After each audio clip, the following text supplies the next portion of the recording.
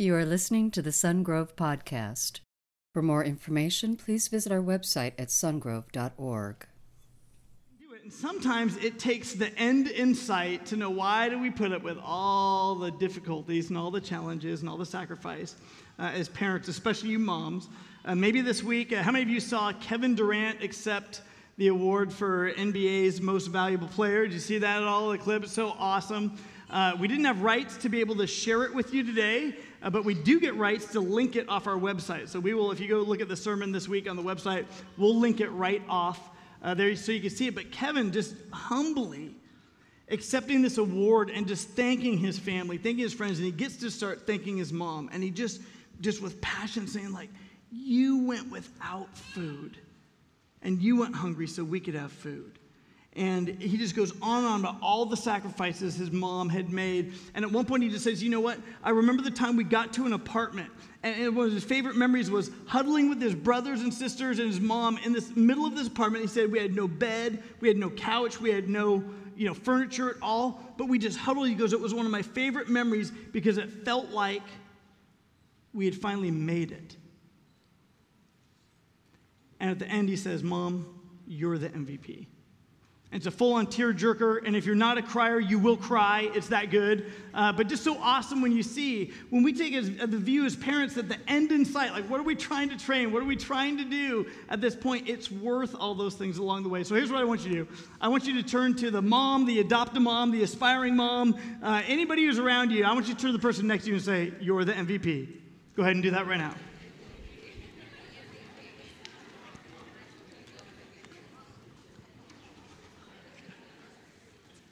Let's take a moment as you take out your Bibles. We're going to open to Matthew chapter 5, but let's take a moment and pray as you're doing that as well. Jesus, we are so grateful that you as God created motherhood, you created fatherhood, and God, you have given that unique calling as one of the first commands when you told Adam and Eve to multiply and fill the earth.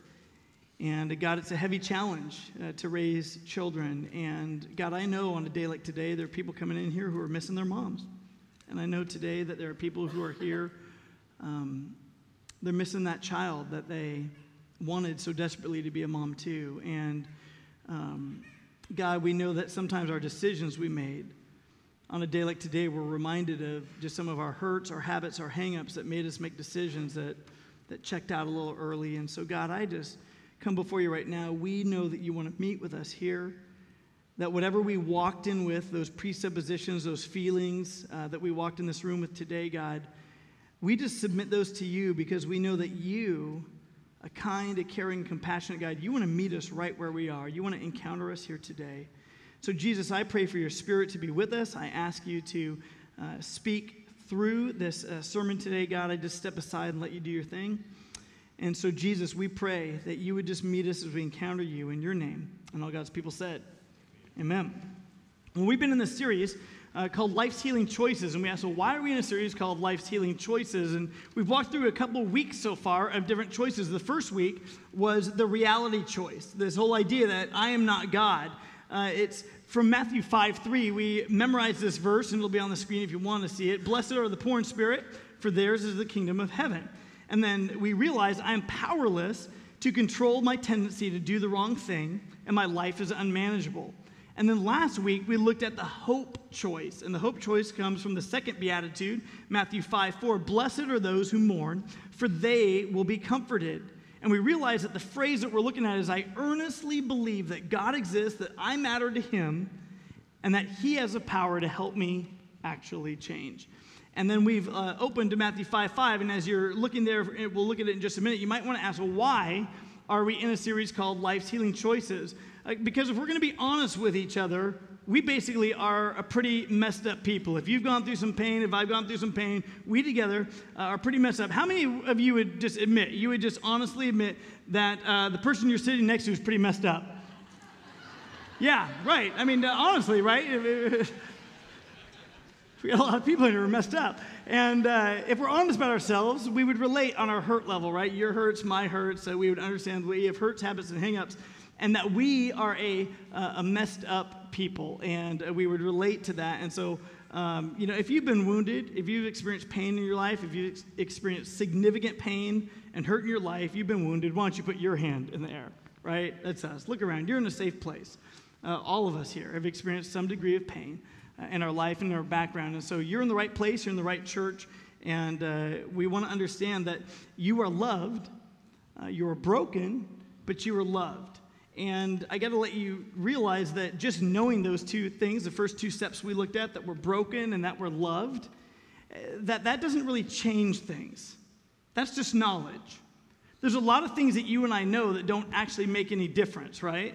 There's information we know that unless we put application to it, it never leads to transformation. So there's a lot of things that you and I know that are not enough. They don't change your lives. For example, I know that if I can't find something at Walmart, it doesn't exist. So that's just, I know that, but it doesn't really, that knowledge doesn't really change my life. It doesn't really change us. I mean, Satan knew he was not God, but he tried, and look where that got him, right? Knowing isn't enough. You need some application. Information plus application equals transformation.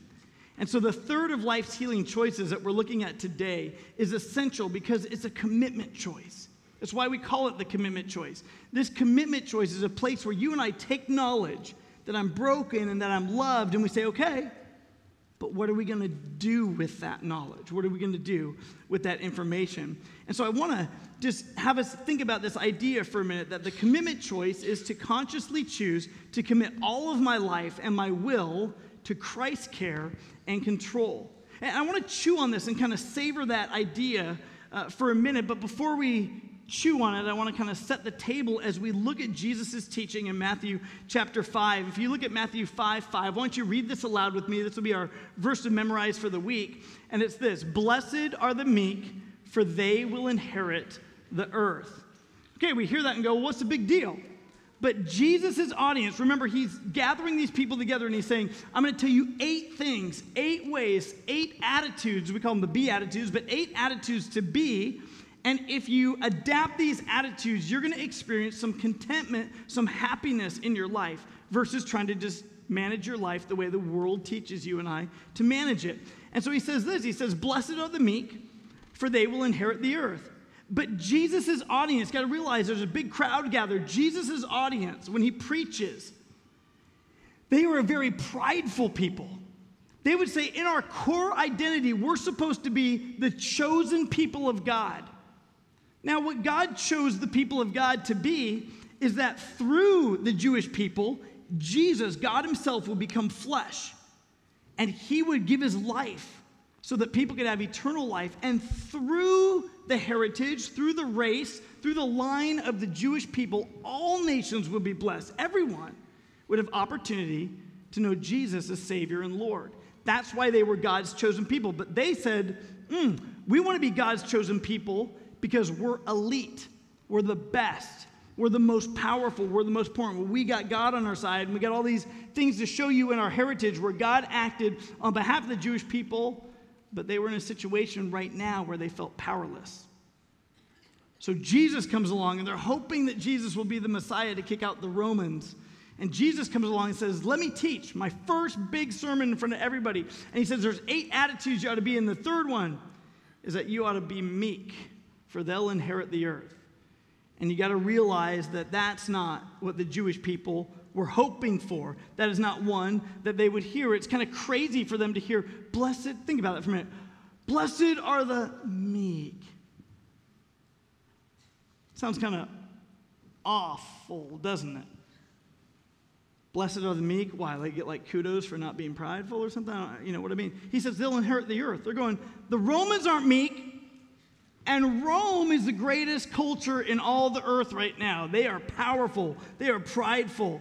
And so it was crazy for them to hear, blessed are the meek, that you get a fulfilling in your life if you're meek. They didn't want meekness. They wanted a powerful Messiah. They wanted cage-fighting Jesus. I mean, they wanted this guy who could come in and like kick out the Romans, and they wanted to have a Messiah come and bring a physical revolution that they could see with their eyes and experience in their life.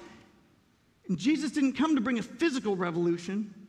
He came to bring a spiritual revolution, one that would last when the physical has passed away. See, the Jewish people figured that the greatest causes in the world are fought by the proud, by the powerful people. And you can't conquer Rome by meekness. And so they would hear Jesus say, "Blessed are the meek, for they will inherit the earth." Now, you got to realize in those days they didn't have speakers and sound systems, and so when a large crowd would gather, you got to know that there were some people there who were like, "Well, wait, time out, what? Did I just hear what I thought? Did he say meek?"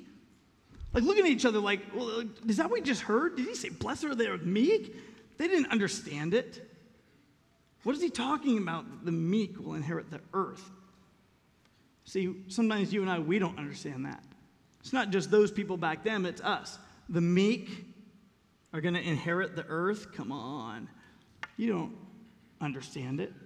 Maybe you do understand it, but you're like, okay, I understand it, but I don't want that. I don't want to be meek. I don't want to humble myself. I want to defend myself. I want to be proud. I want to be strong. I want to be powerful. I want to be determined. Women who work in the marketplace, ladies, let me just ask you. When you go work in the marketplace, you didn't go there to be meek, right? You're not going to raise and walk up the corporate ladder by being meek. You go there to swim with the sharks, am I right? You got to go out there in the marketplace. You got to be strong. You got to work hard. You got to be recognized for your abilities. Meekness feels mousy. It feels weak. We don't like meekness. Men, when you think back to when you and I, we were growing up playing sports, and you went out there on the field, and maybe you're playing peewee football, and you can just imagine the coach being like, "Son, go get in the game. I want you to go get that quarterback, and when you get him, I want you to nurture him like a little dove." No coach is ever going to say that, right? Well, we just don't like this idea of meekness. It doesn't feel right. It rubs us the wrong way. But if you're a follower of Jesus Christ, meekness isn't an option. It's not optional. In the original language of the Bible, the word for meek is the word praus. And on the surface, it can mean mild or humble. But there's a deeper meaning, and I want you to understand it, because on the surface, it sounds like Christian stereotypes, right? It sounds like the stereotype of a Christian person, right? Like the person's like gentle, that they're mild and humble, they're kind of weak, that they're spineless, that maybe they don't have any real convictions, that they're kind of wimpy, that they say praise the Lord a lot, right?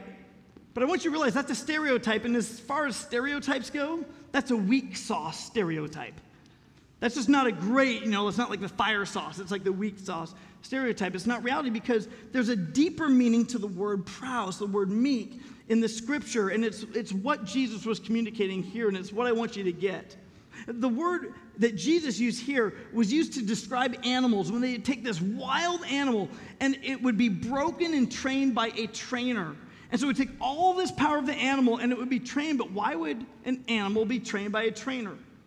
It would be trained so that it could become useful. Picture with me for a minute just like a wild stallion. Here's this big animal. It can run like the wind. It can bite. It can jump. It can kick. That is a powerful, huge animal. If you've ever sat, really, by the way, if you've ever sat on a horse and you think horses are supposed to be like these nice little gentle, docile animals, but you sit on it and you feel it breathe for the first time and your legs go, and you realize just how big this thing is because it inhaled and your legs were just like, whoa. You realize this thing is powerful, that I'm actually sitting up pretty high on this animal, and it could be an incredible animal if it was wild, but it's been tamed. But when you take all that power, when you take all that wildness, and you begin to tame it and channel it, it's not a picture of weakness. A tamed animal takes all that power, and it begins to be used so it can be useful, channeled, used in the right way. James talks about it in his book. Jesus talks about that a lot in Scripture. What he does, he takes our wildness and he begins to make us useful. Will you watch this video?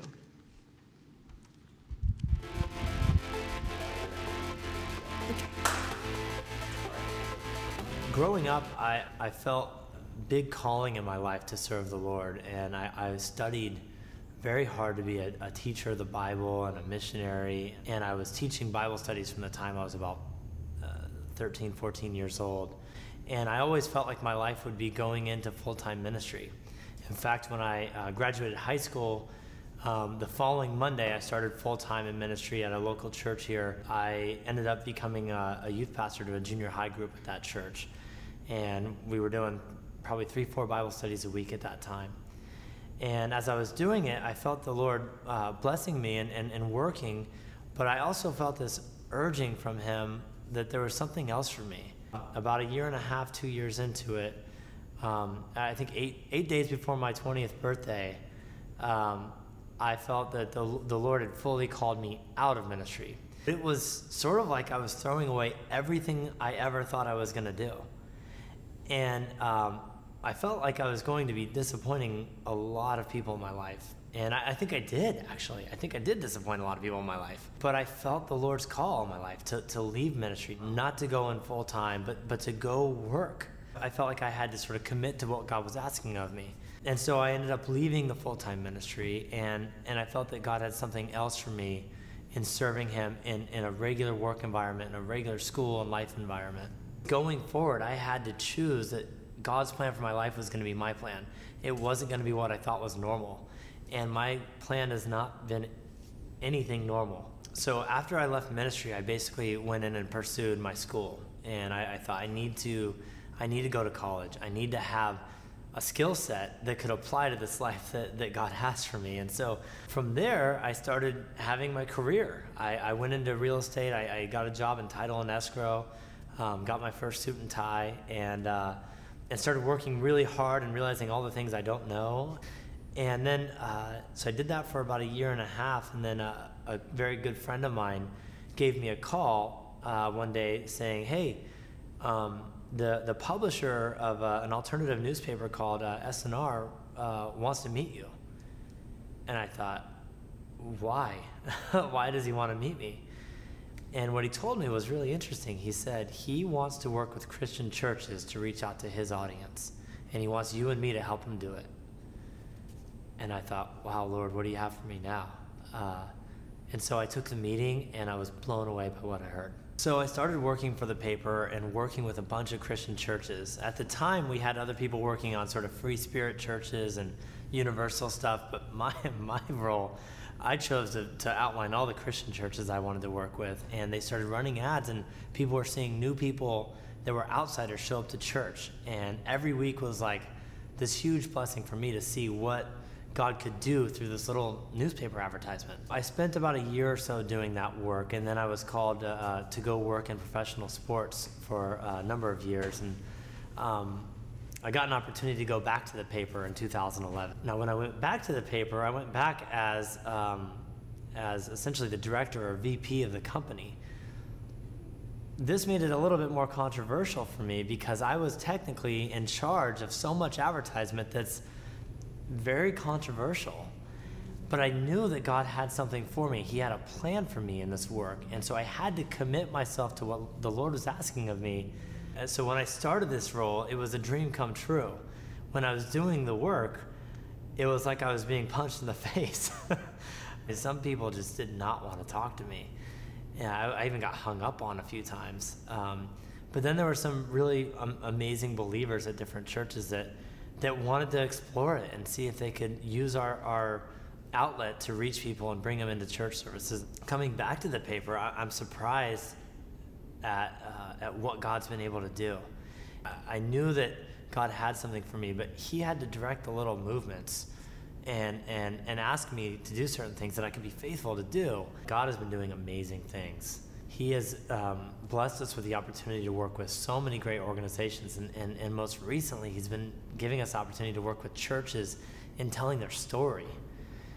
We were able to work with Sungrove on an 8-page newspaper about our church.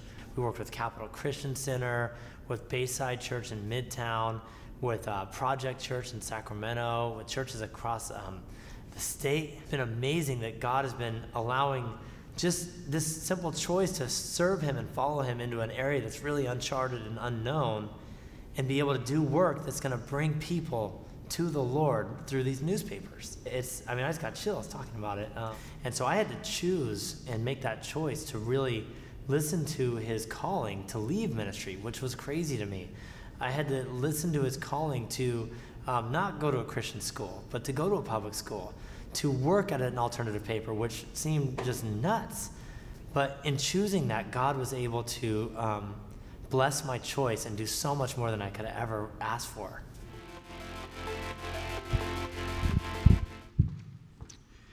You know, in Rick's example, we see what it looks like a little bit to be meek. That meekness isn't spineless or powerless. It means it's power under control, and it means, am I going to submit to God's work and will and his way in my life versus my own? It's that whole idea of strength under control. If you got your program, take it out, and there's an outline in there. I'm going to have us interact a little bit today and write some things on your outline today. So definitely grab that, grab a pen out of the seat back in front of you, because I want you to understand that meekness is not just being nice. It's not this idea of lacking conviction. In fact, it's courage under fire. That even when it seems not to make sense, God would say, listen, Rick, in your life, the most important thing there for you is I'm going to call you out of what you think would be the varsity Christian thing, like pastors, or whatever. But he's calling you to the marketplace, and through that, he's going to bring freedom to people who are lost in darkness. By reading a newspaper, when all of a sudden the Spirit of God, they have an encounter with God, as they look and read and hear and see, they have a divine appointment, even in an alternative newspaper. And God begins to call those people to himself by his Holy Spirit. And we participate with that. It takes strength, even when you experience courage under fire. The spirit of meekness is actually the spirit of Jesus.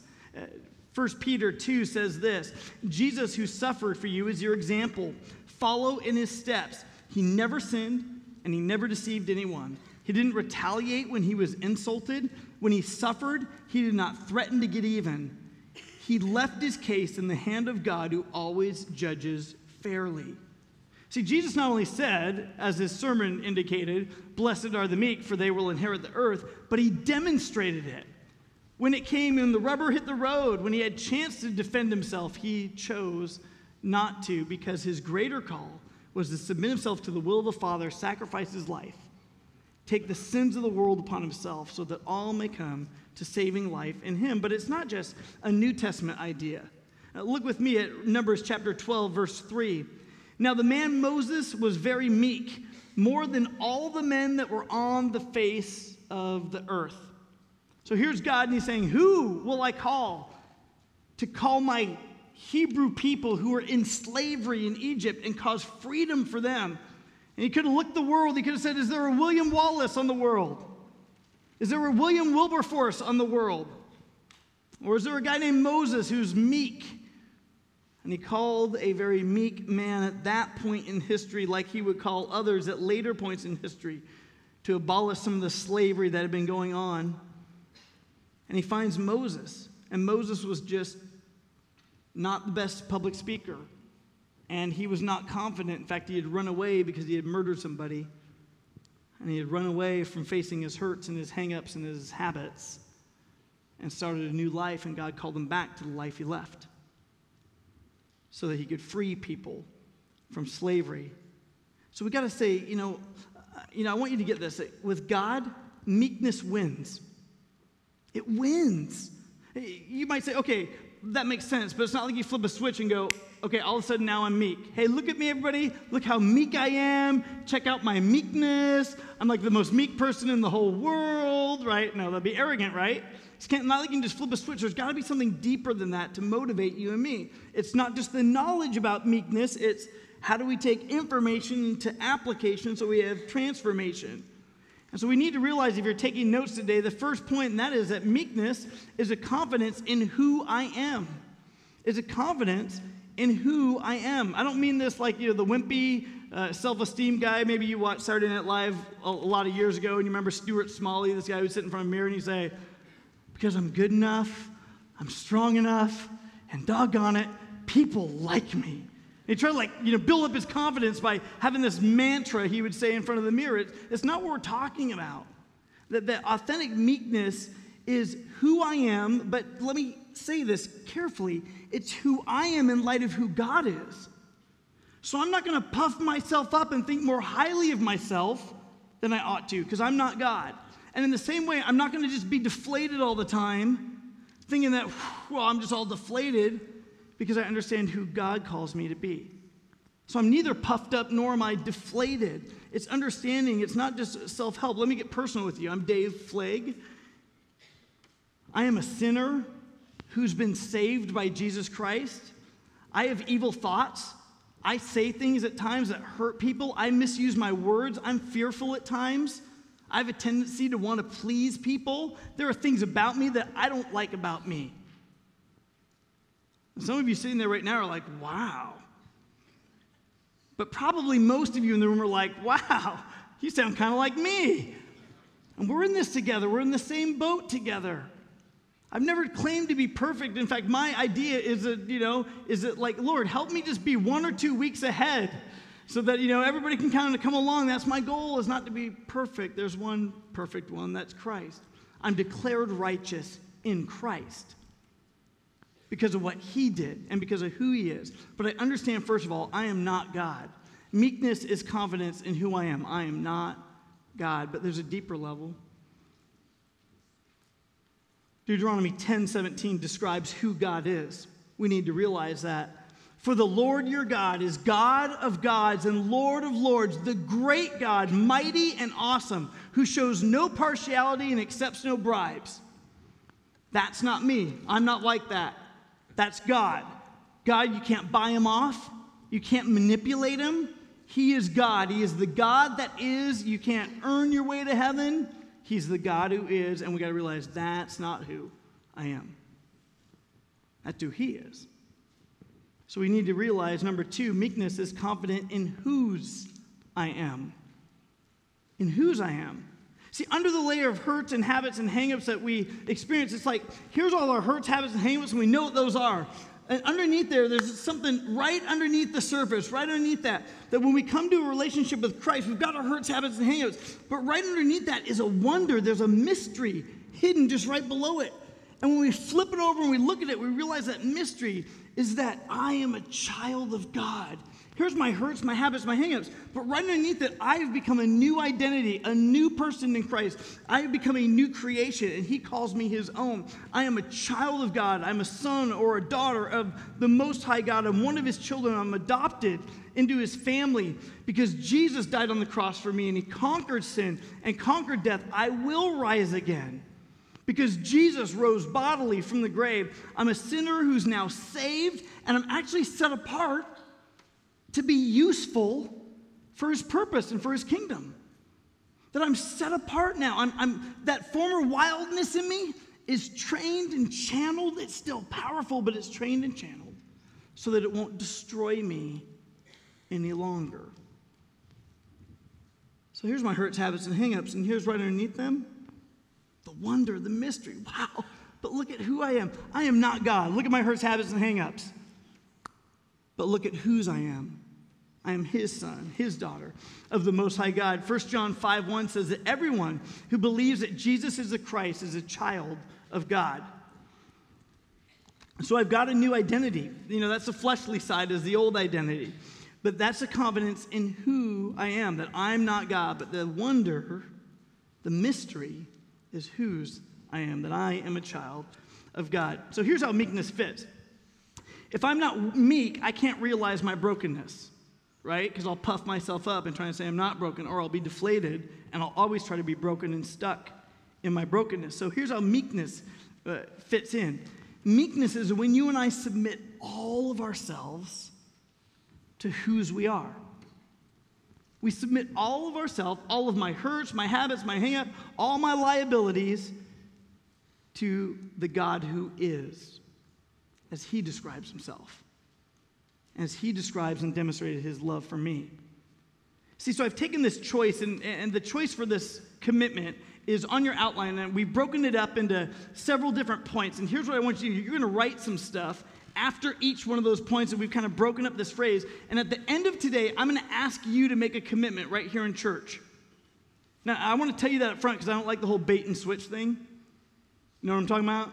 I don't like that. And so I want to tell you, by the end of this morning, I want to ask you to make a commitment. So if you take a pen out and your paper, I want you to write some things after each of these phrases. We have the word consciously.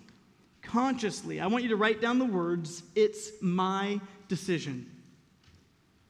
Some of you kind of assume you're a Christian because you play the heritage card.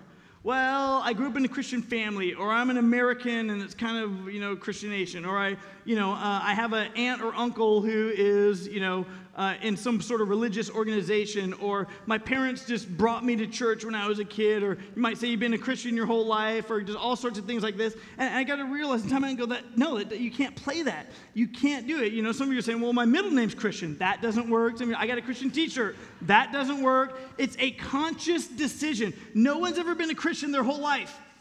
If you say, you might have grown up in a Christian family, but it doesn't mean you're a Christian. You've never been a Christian your whole life. You can be blue-eyed your whole life. You can be blonde-haired your whole life. You could change your hair your whole life. You could have brown eyes your whole life. But you've never been a Christian your whole life because there's this conscious point of decision. You must choose. Nobody else can do that for you. It's like using the restroom. No one can go for you. You've got to do that. You can't say, hey, could you please help me out? You can't. You've got to choose. There's a conscious point at which you say, I choose Jesus. You've got to choose. You can't play the heritage card. It requires a conscious decision. So next to the next phrase, which is choose to commit, I want you to write down over and over. Write down over and over. I've got to choose to commit every day, over and over. This is 24/7, 365 days a year. Choices we make every day. Now, this doesn't mean that you have to get saved over and over. So please don't hear me saying that. What I mean is that we make a decision for Jesus, but we have a wandering nature, a flesh, a heart. And so as God begins to transform us, we have to choose, is it going to be my way or is it going to be God's way? And we're going to face those decisions every single day. Some people say, well, you know what? I made a decision for Christ back in maybe, January of 97. And they'll talk about that and they would realize, they look back at their life, they've done nothing with it since then. So maybe you prayed a prayer. Maybe you made a decision for Christ. But as you look at your life, you would not say, I made a decision to become a fully devoted Christ follower. And if I were to look back at my life, you might realize as you look at your own life and evaluate your own life, that more often than not, you're choosing your way over his way. There's nothing all about your decision that you've made.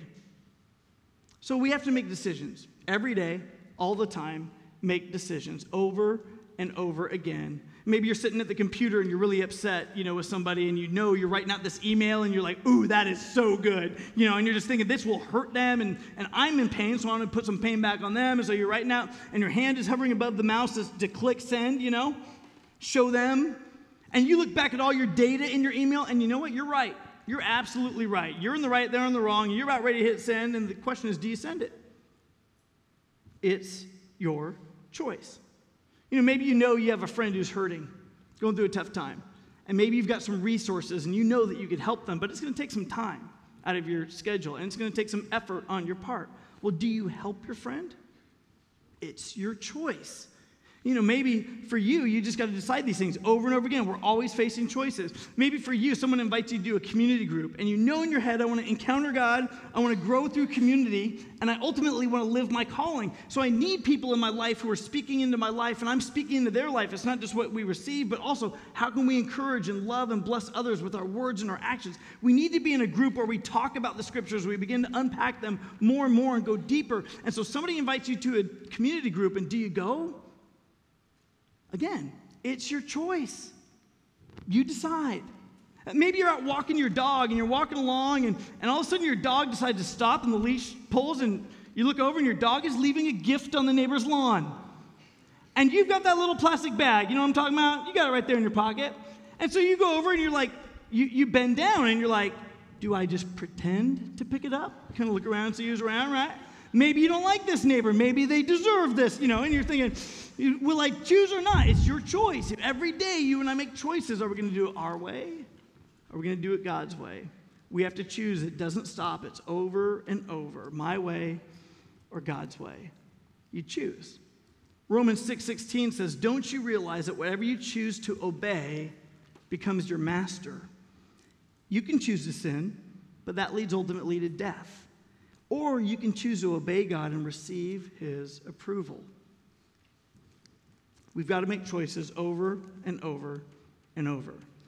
So I consciously choose to commit, now here's the next phrase, all of my life and my will. So life is like the big picture. My will is that fierce independence that you and I have on the inside. So next to that, I want you to write down everything. Everything. See, this is the part that separates the person who would say, I made a decision for Jesus, back in the day, and a person who says, I chose to become a fully devoted Christ follower. There's something about that word all. There's something about the word everything. In fact, I've studied it. In the Greek, the word all means all. It means everything. There's no hidden meaning there, no deeper phrase. It means what it says. It's all. The cost, what does it cost to follow Christ? What does it mean to be a fully devoted Christ follower? Jesus tells us in Luke 14:33, he says, so no one can become my disciple without giving up everything for me. I think there's a lot of us in this room who choke on the word all. We choke on the thought of everything, like everything. We experience a failure to commit. We freeze up a little bit when we think of that word. I mean, it just seems so permanent. All, everything. And I think we do it because sometimes we've chosen Jesus as like one of our likes. Well, we like Jesus. We like the whole idea of I was bitter and now I'm becoming sweet. Maybe I got like the halo thing going on. We like going from bad to good or from worse to a little bit better. We like that. And so we kind of click like and like, oh man, I'm a big fan of Jesus. And so we've clicked like, but then we're watching the hurts, the habits, the hang-ups in our life. We're trying to say I'm a child of the King and we're going, but I see no difference. All? Everything? And one of the reasons I think that you and I get stuck there is because Jesus is just one of the teams that we're a fan of. We haven't let Jesus become all. We haven't let him become everything. We haven't said, Jesus, I invite you into my hurt. Most of us say that's off limits.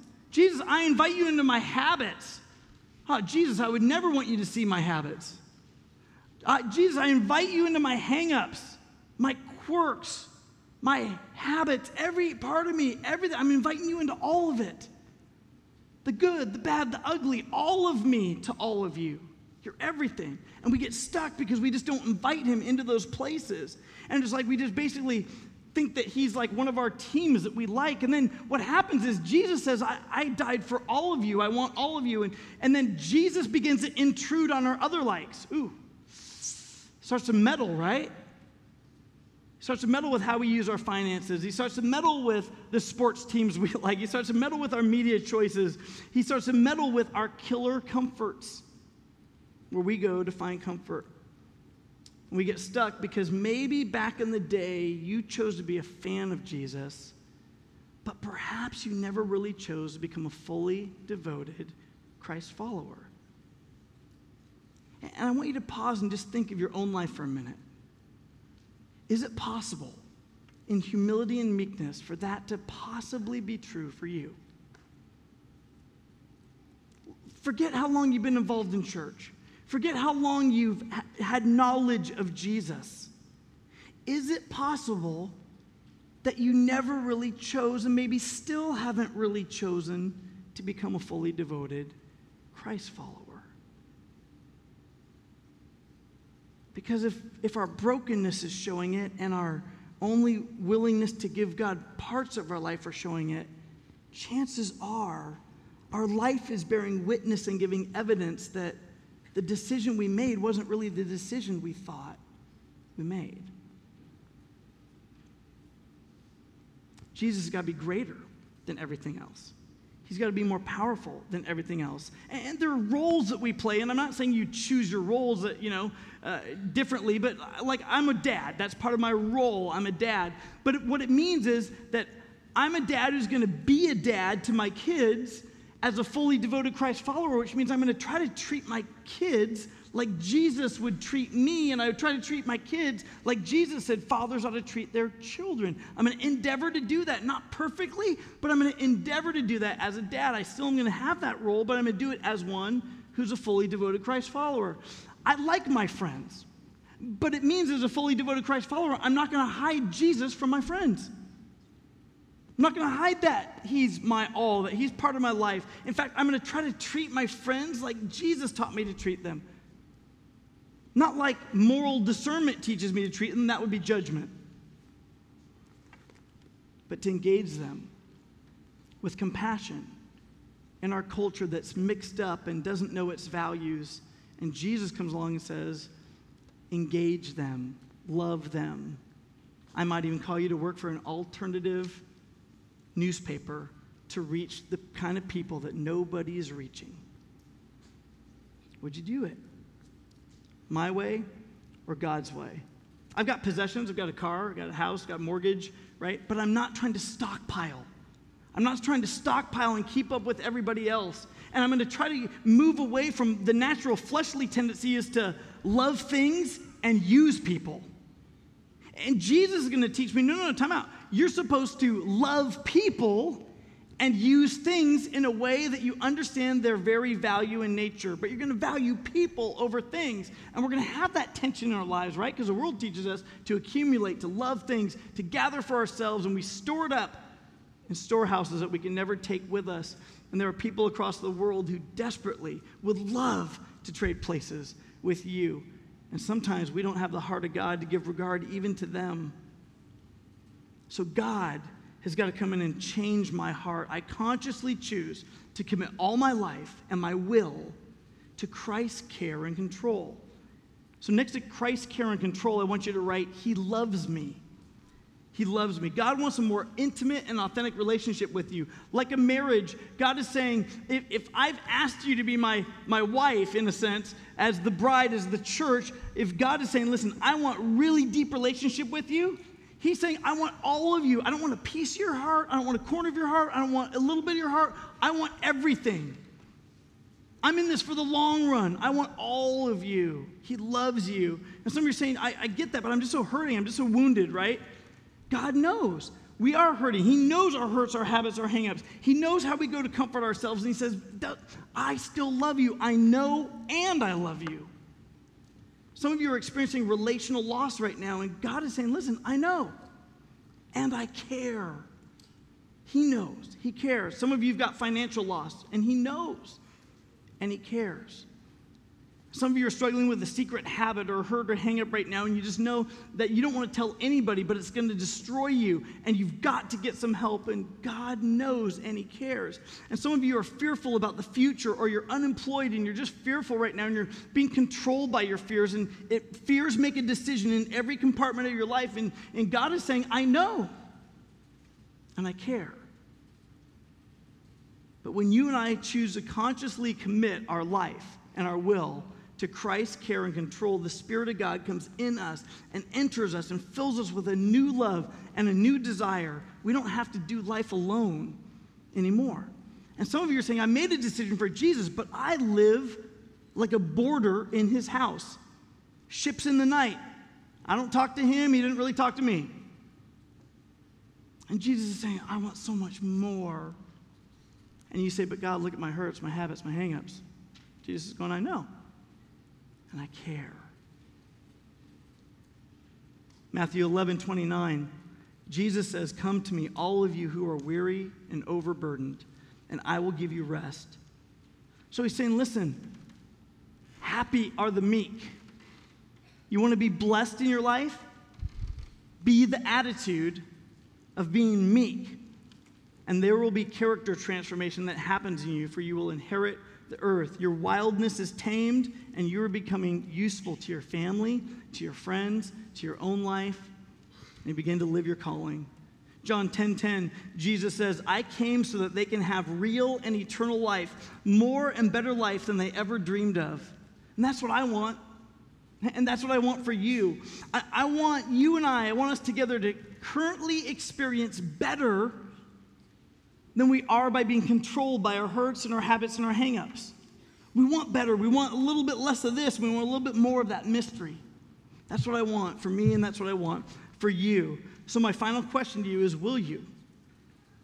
Will you consciously choose to commit all your life and will to Christ's care and control? This is the decision part.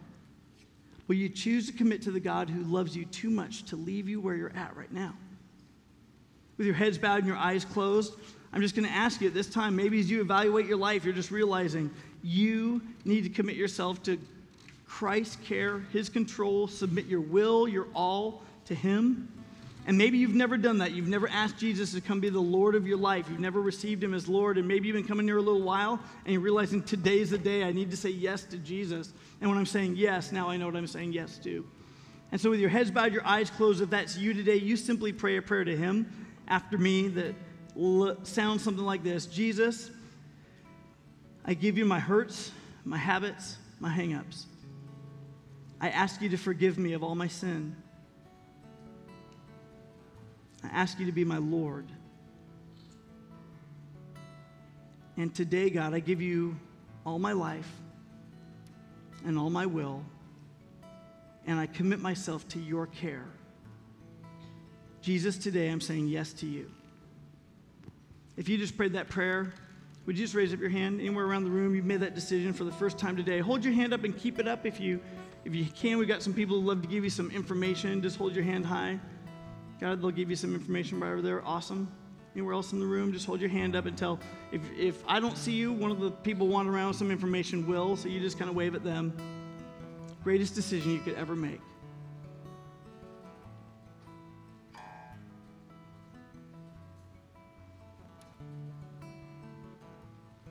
Jesus, we're grateful for you. We thank you, God, that you teach us